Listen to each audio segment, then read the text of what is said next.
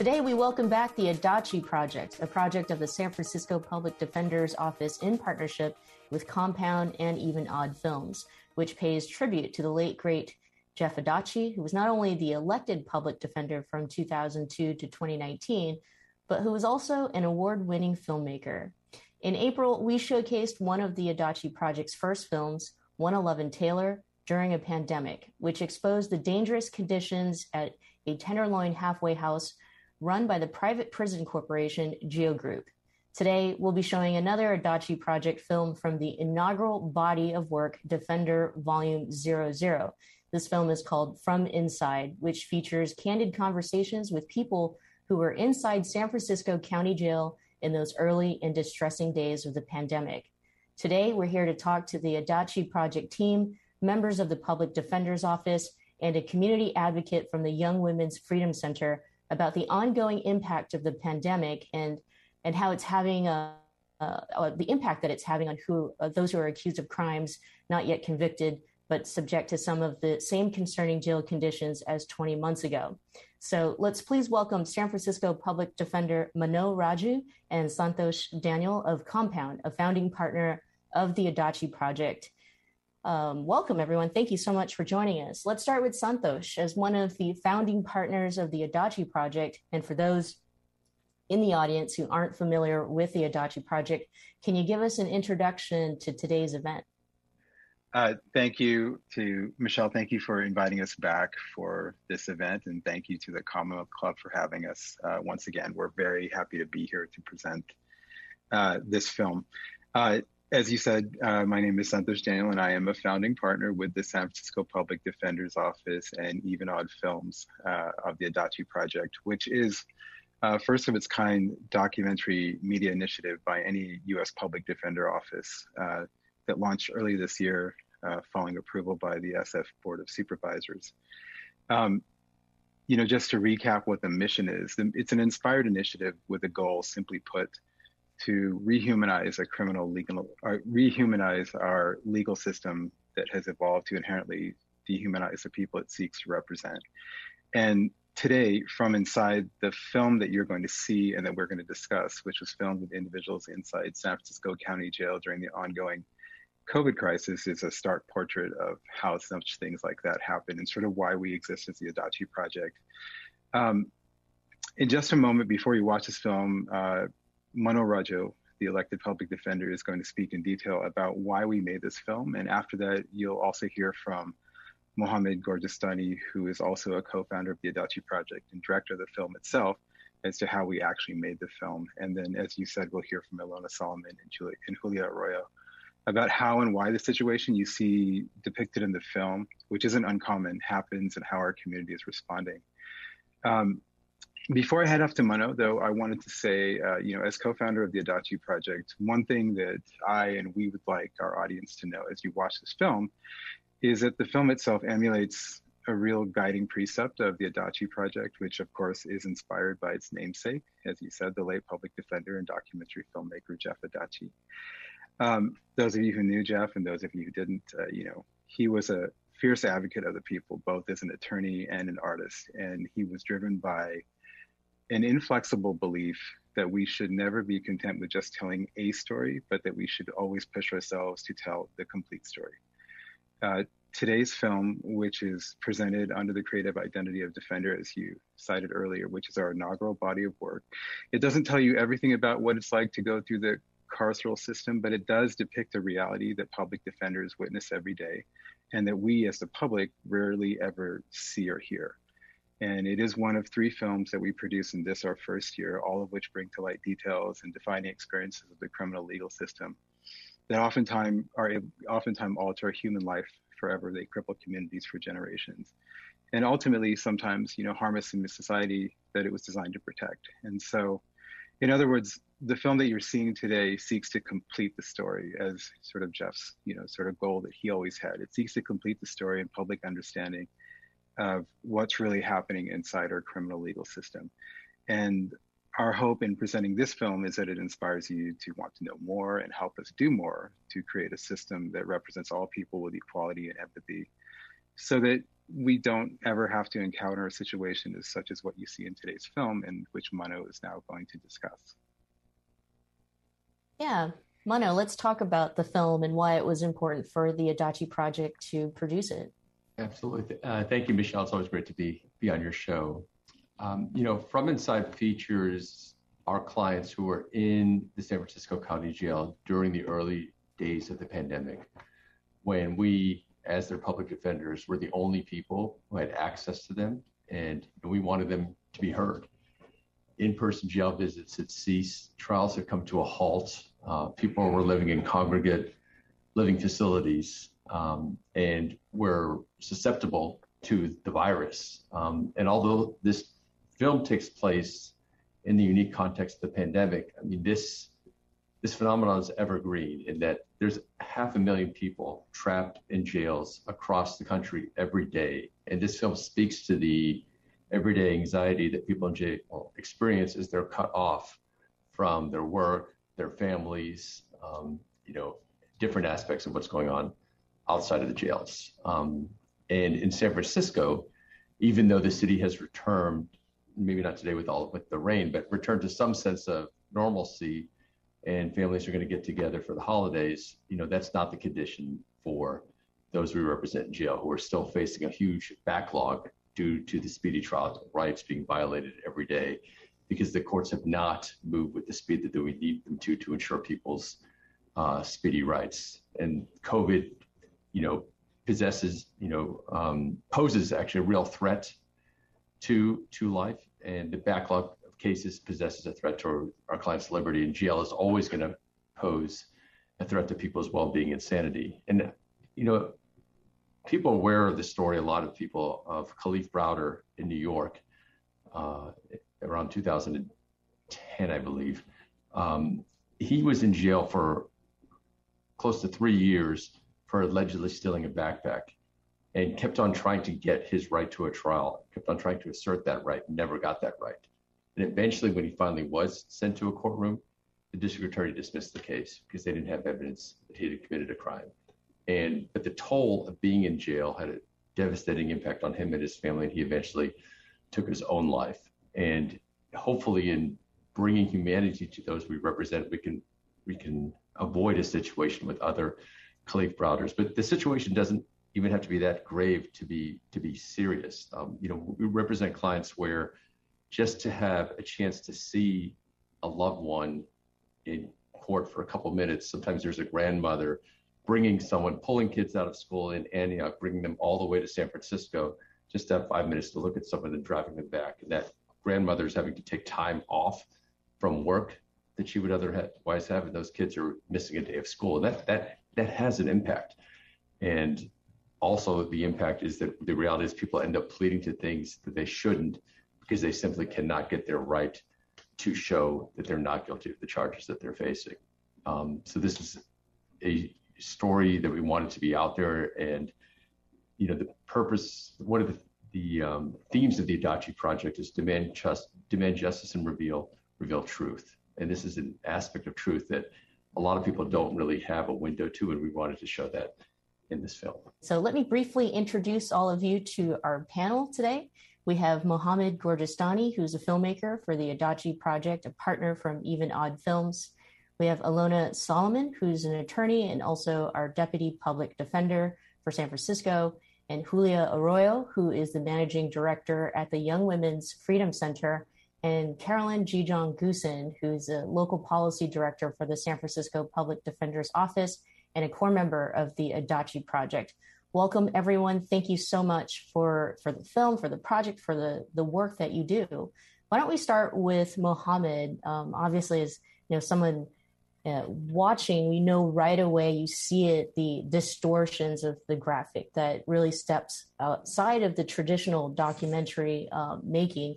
And so why don't you talk about that unsettling feeling that we might be feeling from watching the documentary, why you presented it in this way, and as a filmmaker, can you talk about why some of these specific creative choices were made to tell this story?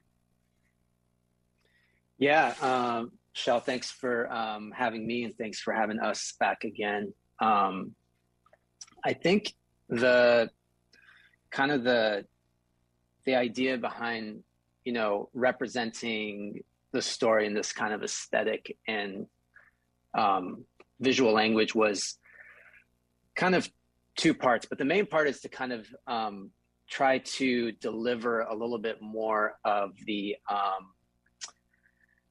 feeling and emotion that I think the individuals in the film were expressing and talking about, and trying to bring that a little bit more to life visually.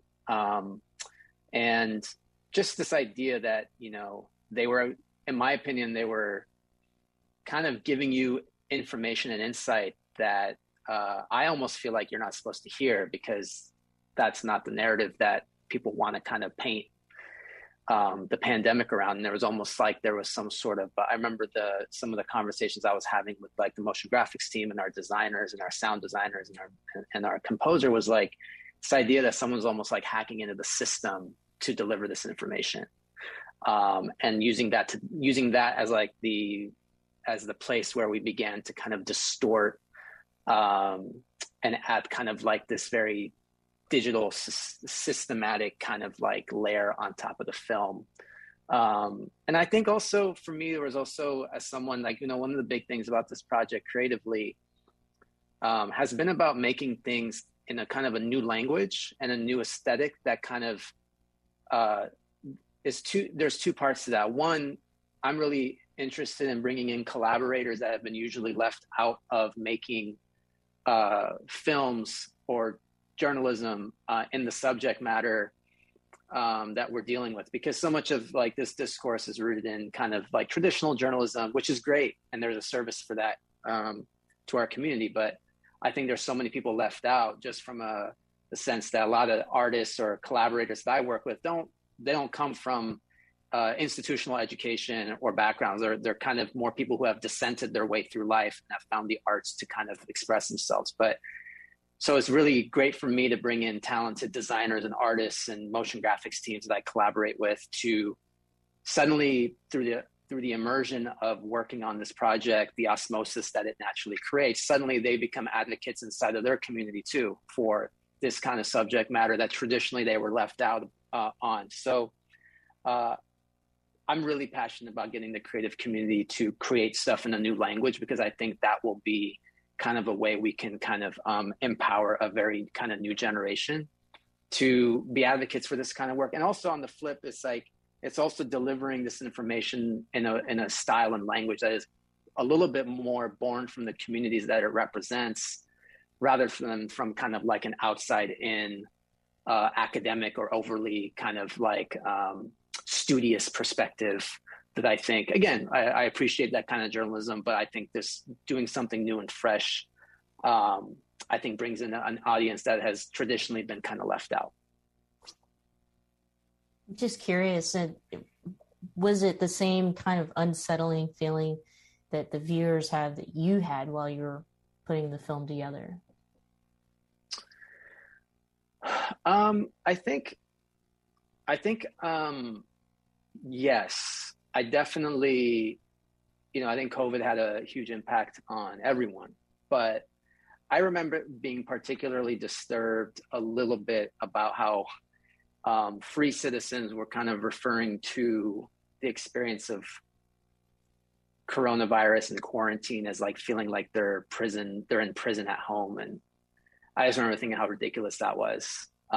Because the contrast I had was working on this project and kind of really understanding what people were going through. And, but yeah, I mean, when you go through this kind of material, I think it's hard, but I think, I'm someone that's done this a long time. So I'm able to like compartmentalize that, I think, a little bit more than maybe the average person, just because I have to do that to be able to execute and do the job I need to do. But yeah, I mean, I actually haven't watched this film in a couple weeks. So just even experiencing it now a few minutes ago, I think it just reminded me of like how much work we have to do as a community, and we can't cherry pick who we decide are the citizens and residents of this city that deserve to, have,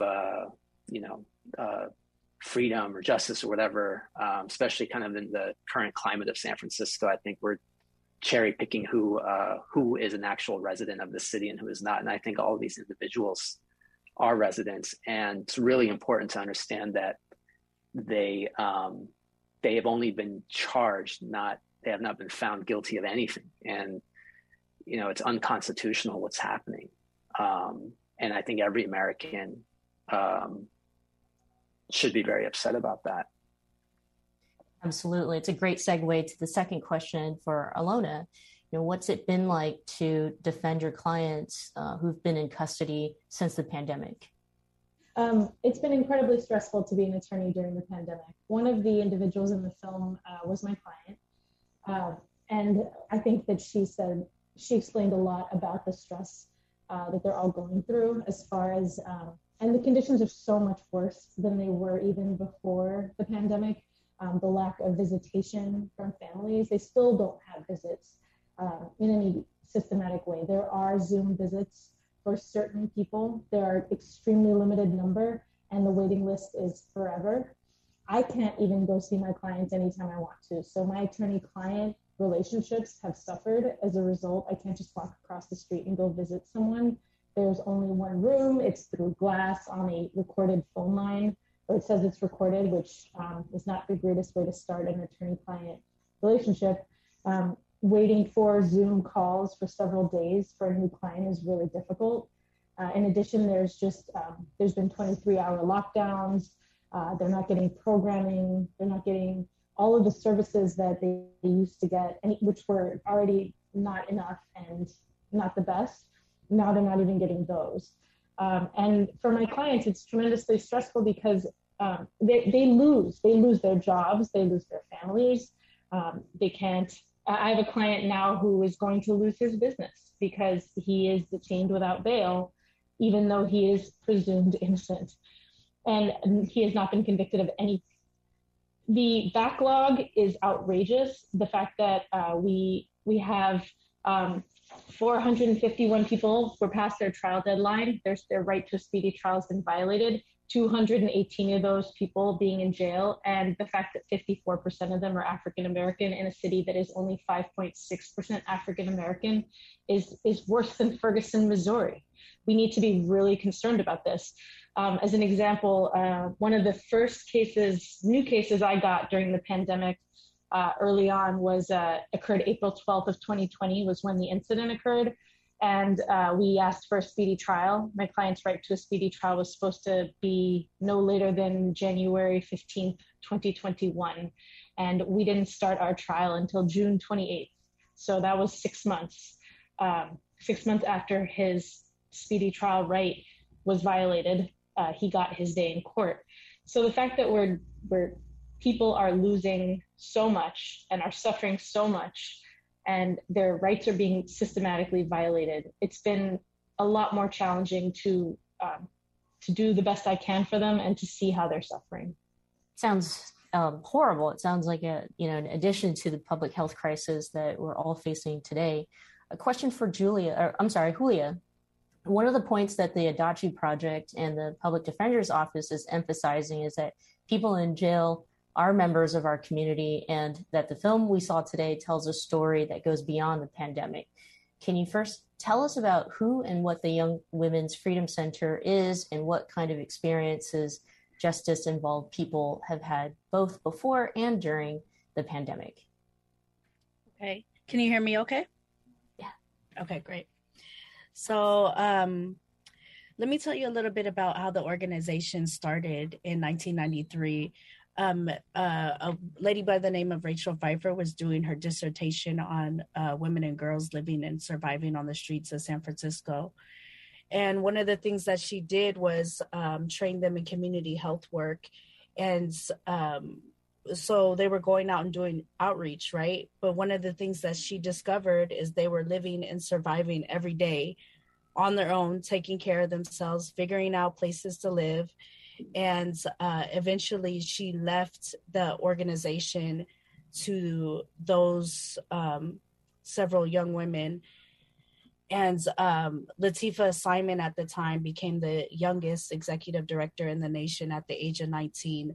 and the like deputy director was like 17. So it was like very untraditional in the sense, but this was right in the midst of the crack epidemic, AIDS epidemic, and all of these things were happening, right? And these young women went on to run the organization and keep the same model. And what it does is create this economic opportunity for folks that have lived and survived the streets and poverty and lived in San Francisco. And now that we're much bigger and have expanded, but through the years, we had discovered that our folks were kind of getting locked up too, right? And I could just talk a little bit about my experience coming through the organization as a 15-year-old, actually being inside of juvenile hall. And they came inside to do outreach on the inside. And it wasn't in a sense to, it was a very untraditional because there was a lot of programs that were coming on the inside, but it was actually peer leaders that were coming back to bring other youth leaders and bring them out. So with that being said, we also work inside of San Francisco County Jail, and we provide critical thinking workshops, systems navigation. We do participatory defense too to support lawyers in building social biographies to be able to support, to tell the story of kind of what's happening.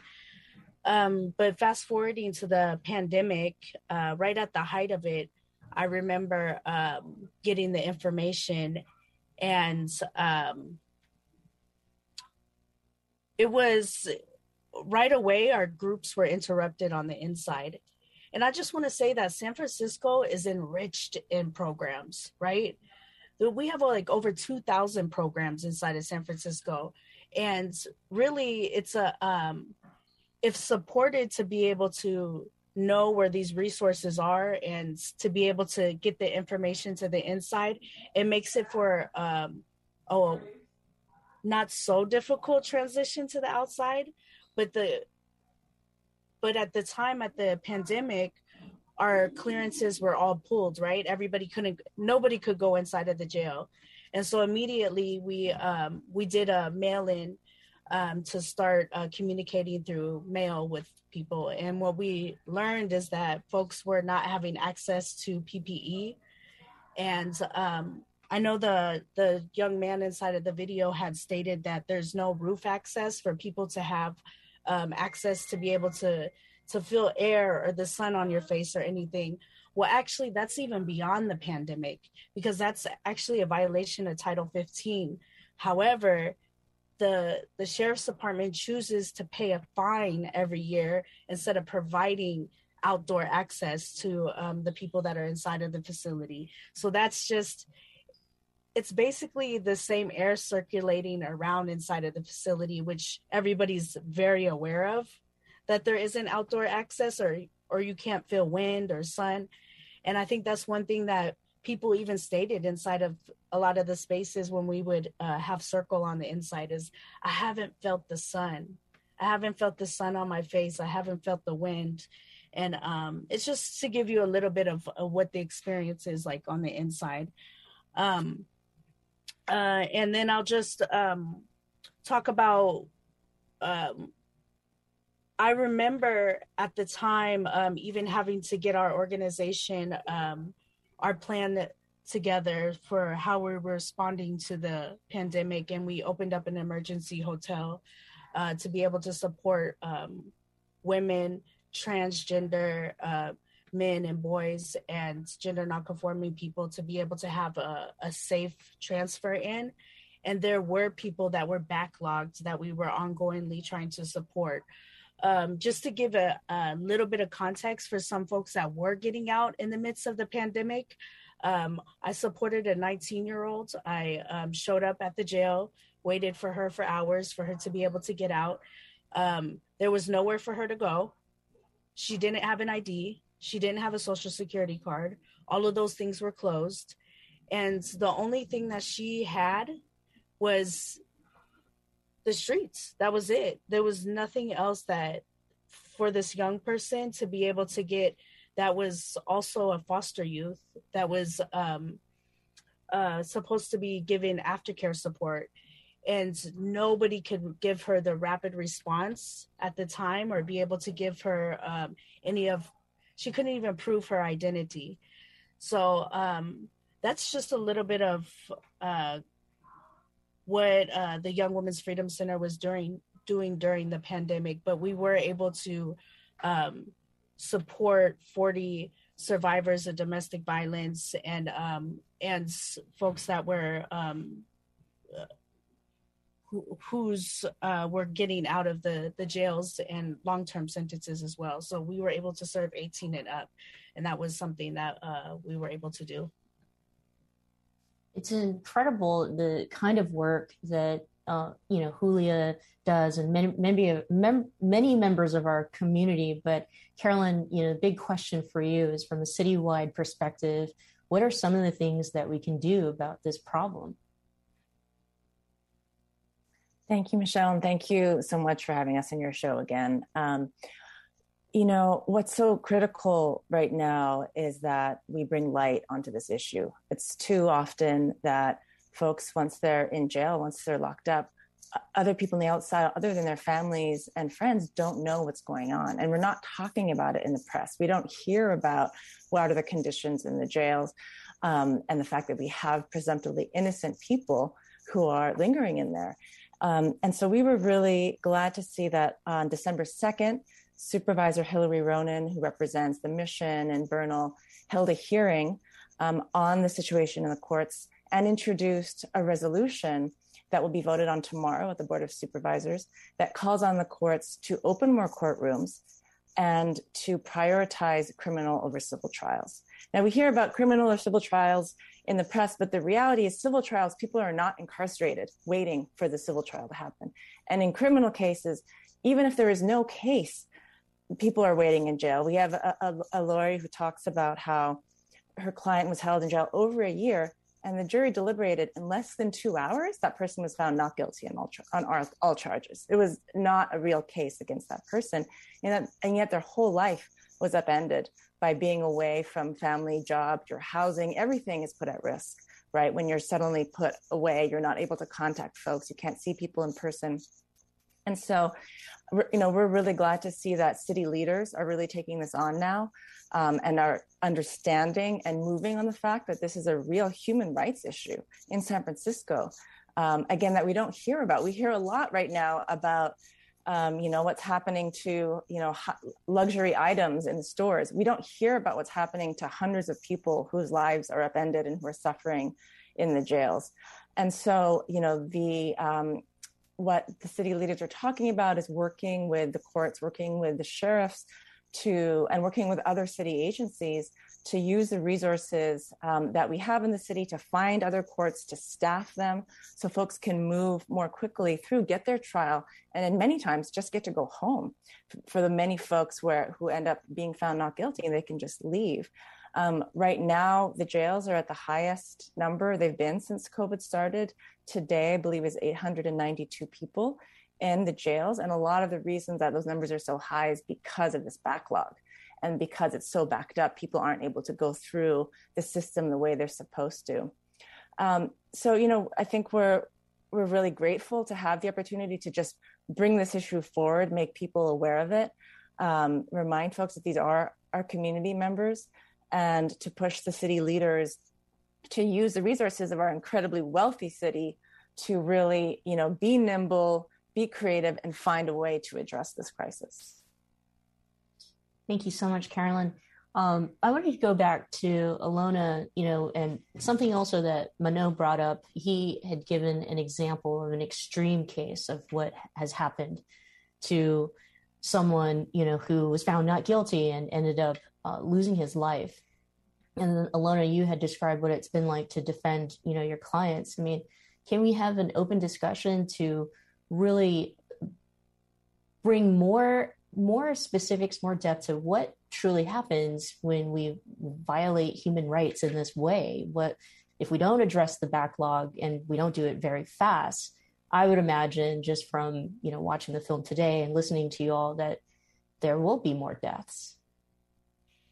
Yes, thank you. I completely agree. I think that considering the conditions in the jail, I think that it's safe to say that people's health is suffering.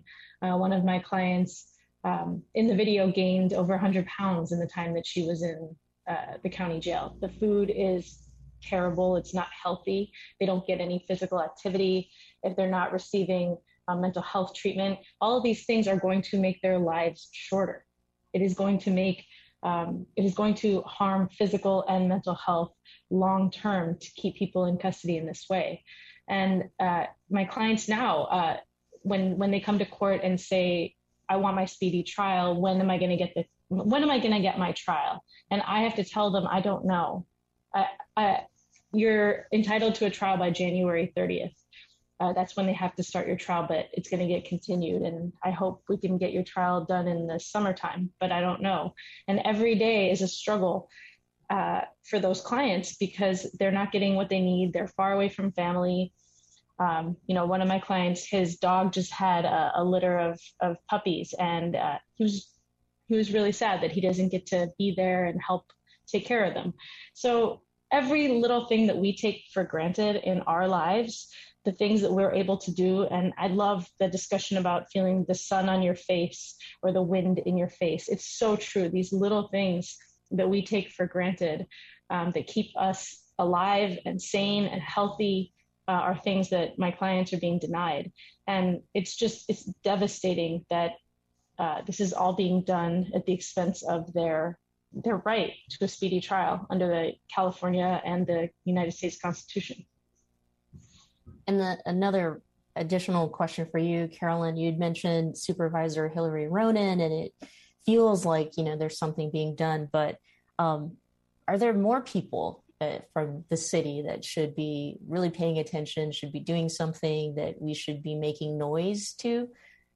Just feels like there are other folks that really need to throw their names in the hat in making sure that we deal with this situation. No, absolutely. I think making all levels of our representatives aware that this is an issue that you care about, that is important to San Franciscans is critical in having this move forward. So all of the members of the Board of Supervisors, the mayor, Assembly Member Phil Ting, Senator Scott Wiener, these are all folks who have the power to really push for change, to push for the shifting of resources. Our state budget, we're looking at a $31 billion surplus in the following year for the state. Our city has a $13 billion budget. So, we have the resources, we need the political will. And I think absolutely, please get in touch for folks who are watching with your elected officials to push them to really make sure that we are prioritizing our invisibilized and very vulnerable folks who are in jail right now, needlessly, illegally, past the deadline. And this is the second film we had mentioned that we showed from the Adachi Project. And so obviously these films are very important in telling stories, especially from folks, who, like we saw in the film, feel very alone, very isolated, feel like there's no hope. And so I'd love for each and every single one of you to answer the question of what you want people to take away from the film, and especially, films from the Adachi Project. So we'll start with Mohammed. It's a great question. There's a lot of things to take away. I think as someone who's also a resident in San Francisco, I've been here a long time. I think, something that Manoj said earlier really struck with me, which was, this idea that you got to tell the whole story. And I think right now, this city is under a bit of an attack in terms of forgetting that, our biggest duty as a community and as a society is to protect and uplift the most vulnerable members of our communities. And I think we are selectively picking who is a member of San Francisco, a resident. We hear a lot of things around save our city. My question to that is, whose city? And I think when you see people who are in this film, that's not the whole picture. I mean, you have their families involved. The ripple of the things that happen when our system continuously is not overhauled and continues to fail people is it makes everyone's life worse. And I think we've seen the whole tough on crime, war on drugs kind of legacies of the 90s and the outcome of that. And I think we're teetering on San Francisco returning to some of those things. And you hear the dog whistles every day in the media and on Twitter and other places. And I think people have to, hopefully a film like this allows people to reconsider the totality of what's going on. And that's kind of our main goal with this project. Julia. Yes. One of the things I was going to put in the chat for the moderator, maybe they could share, but we also, a piece of our work is doing, we do participatory action research. So the folks that are directly impacted get the skills to be able to come back, collect information, and they're certified as principal researchers too. So the information is valid, and we try to present our findings to the board of supervisor to impact like some of their decision making. And because we believe that a lot of the solutions that we're trying to create should be guided and informed by those directly impacted, so we don't create something that the community isn't asking for. And I really like how we are, I just want to echo the piece of like, which part of San Francisco?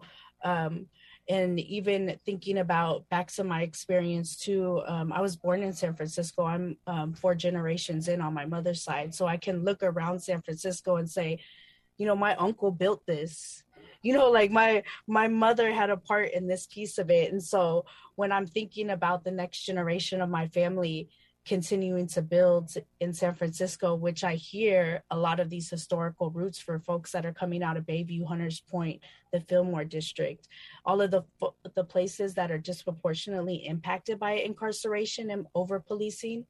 Those are the community that I would just want to uplift inside of this space right now. And even the Tenderloin, in the midst of so much chaos, there's just so much beauty and historic roots that come from a lot of our community there. And if we could just look a little bit deeper, one of the reports that I just put out was Through Their Eyes.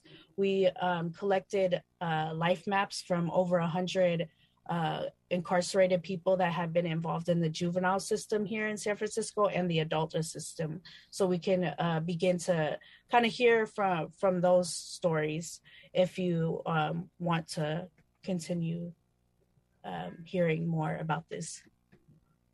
Thank you so much, Julia. Ilona. Yeah, thank you. So I think that my favorite thing about the film and the takeaway that I would want people to understand is that very few people get what I get every day, my privilege, the privilege to sit across the table and look in the eyes of my clients and to see them as the people that they are, the full people, and to accept them and to understand them and to listen to them and to be there. And it is really easy for the world, society, social media, the media, to dehumanize our clients and say, oh, the guy who did such and such, oh, the person who robbed this store, or the person who shot this person.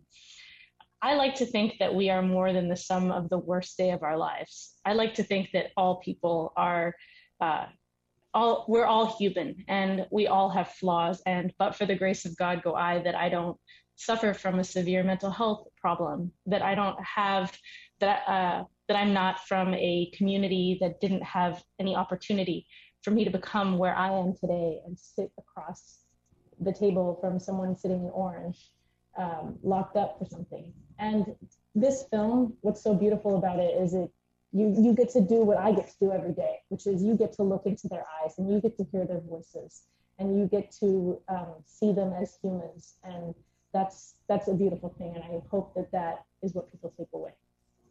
Carolyn. I love what everyone has said before me. I think the only thing I would add is, you know, as everyone said earlier, you know, we get to hear the voices of folks themselves who are being put through this system.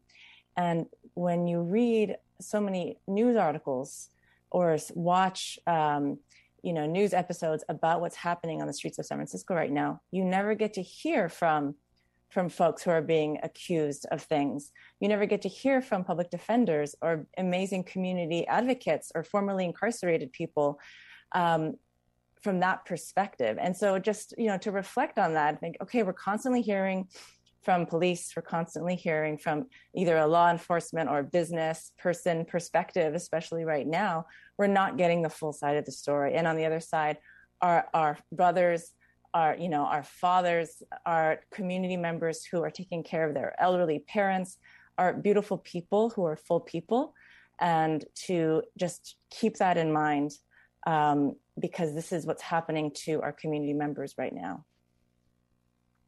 Thank you.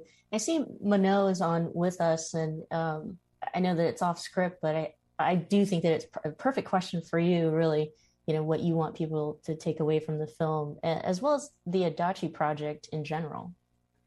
Well, I think, thank you for the question. One thing that resonates for me with the film is just the interconnectedness of all of this and of our clients. I mean, you hear that one gentleman, more concerned about his mother potentially getting sick from having to visit him and the pain his mother was going through from not being able to visit him, right? And, I've been in hearings where I have a client, really important motion that could dramatically impact a case where someone's facing a life sentence. And he comes up to me, but he's made these two beautiful Valentine's Day cards for his daughter.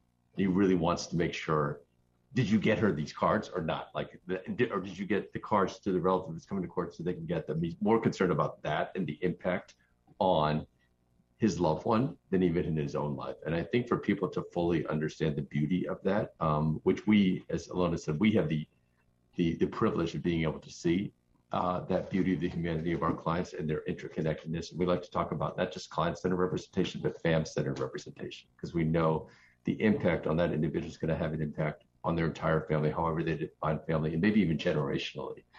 I think for people to understand that and to really think before they jump at the latest thing that someone tweets and think this is the policy that needs to be implemented, to think a little bit deeper at the full humanity of the people we represent is what I hope people draw from this film. Santosh, would you like to also add your thoughts on the takeaway of the film and the Adachi Project altogether?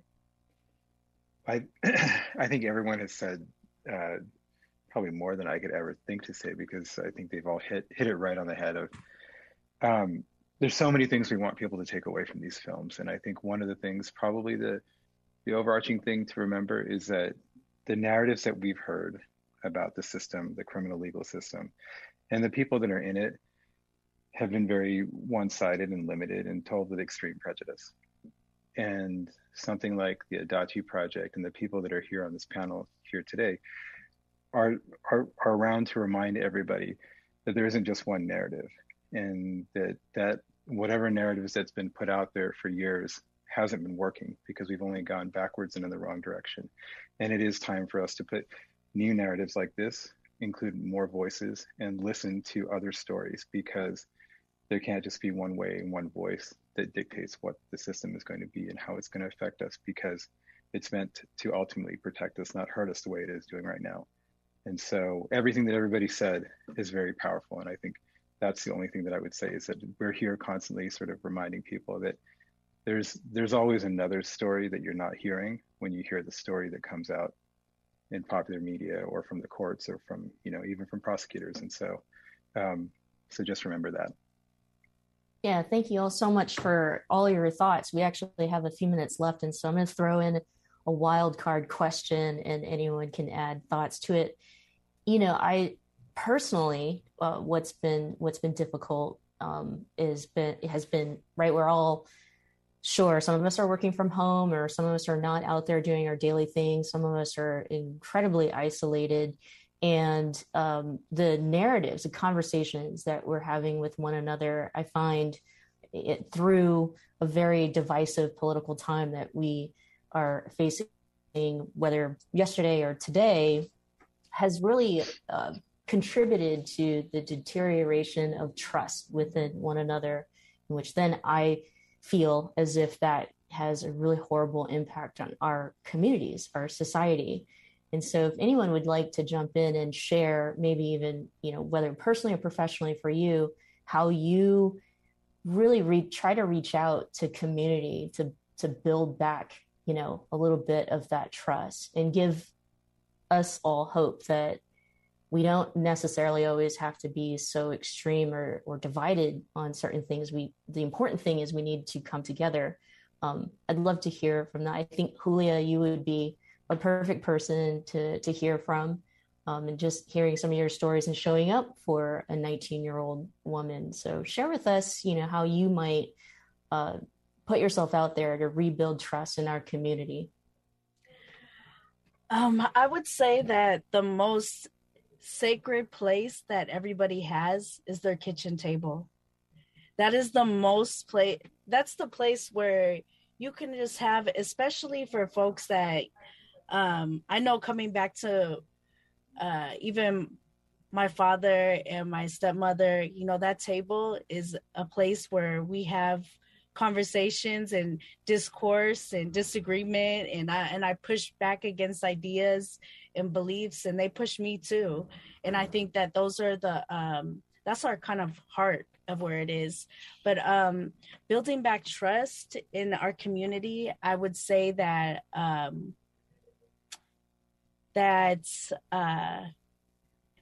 just being able to, what keeps me going in this is being able to see folks push through a lot of the hardships, the things that are designed to not always make them successful in the end, to like keep persevering and push through that and hold on, because sometimes the work that and the sacrifice that the Young Women's Freedom Center is doing, sometimes they won't be able to reap the benefits of it. Sometimes it'll be for the next generation, just like when the youth organizers came together, collected all this research in the community, and a lot of them had spent their whole childhoods inside of jail. And so they didn't get to reap the benefits of their work, but knowing that something that they're doing today is actually going to spread for the next generation, to not have to have such a punitive approach, but more one that has is about community health and wellness and success and creating communities where folks thrive. So beautiful. Anyone else want to add to sharing some thoughts on rebuilding trust in our community? I'll say something. I've heard lots of people tell me, oh, I don't feel safe in San Francisco, or when I walk down the street, I feel uncomfortable. And the thing that I always say, because I live on a block where there are a lot of services for houseless individuals and people who need help in the community. And sometimes there are people screaming, sometimes there are people doing things on my block. And I always find that when you make eye contact with somebody and you say good morning, you'd be shocked at how much of a connection you can make, and how just that little connection, that little acknowledgement of someone's humanity is how you get to see other people's perspectives, and how you can also feel better and safer in your own space. So that's one thing I wanted to say. The only other thing that I would add that I think is sort of interesting is the idea of seeing other people's perspectives on a jury. I think it's incredible that in our day and age, we can get 12 people to agree on anything in a room, 12 strangers. It's unbelievable that not every jury trial ends in a hung jury. So it is possible to see other people's perspectives. It is possible to connect. You just have to open your mind and make eye contact and say good morning sometimes. I love that. Anyone else? Mohammed? I mean, I can share maybe kind of just, it's a really good question. And I think something that, I can actually do more thinking around too. But what came to mind for me is, I think to get to anywhere where we want to go, we have to consider some of the steps almost like a practice, and we have to be very intentional into continuing to place ourselves into the perspective of other people. I think films is one way of doing it, but the danger there is if you only do it through films, you'll have a sentimental relationship to something.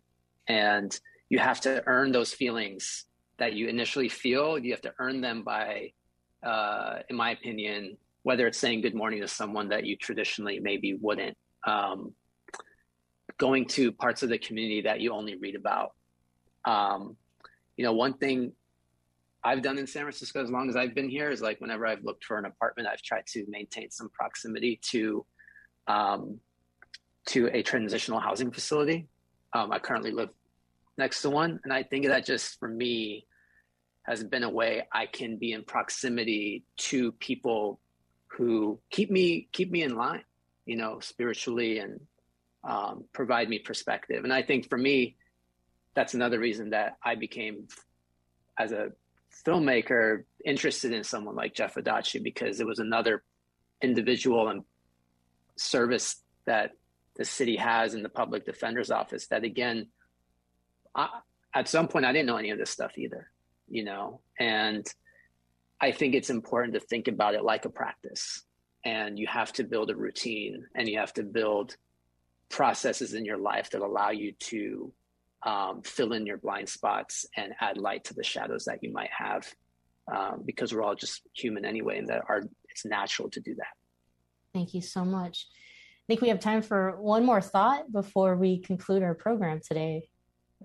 Building back trust. Well, I certainly think that the types of films, the work the public defender is doing, as well as the Adachi Project, is obviously doing that. And so I thank you all so much for being with us today. Mano, did you have some last words to add? I think I just wanted to say two words actually, just to remain curious. I think when you remain curious, a lot flows from that. Absolutely. Thank you all so much for joining us today for this very special program. Again, it's the second installment that we've worked with the Public Defender's Office and the Adachi Project. So if you'd like to watch all of the films, you can head to wearedefender.com. Please support the project and the work that they do. Head to adachiproject.com. We'll see you all soon. Thank you so much to all of our speakers, Santosh Daniel, Manu Raju, Ilona Solomon, Mohammed Gorjistani, Carolyn Goosen, and Julia Arroyo.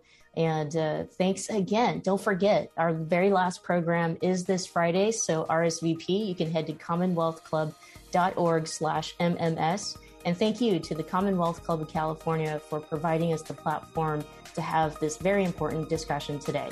We'll see you next time.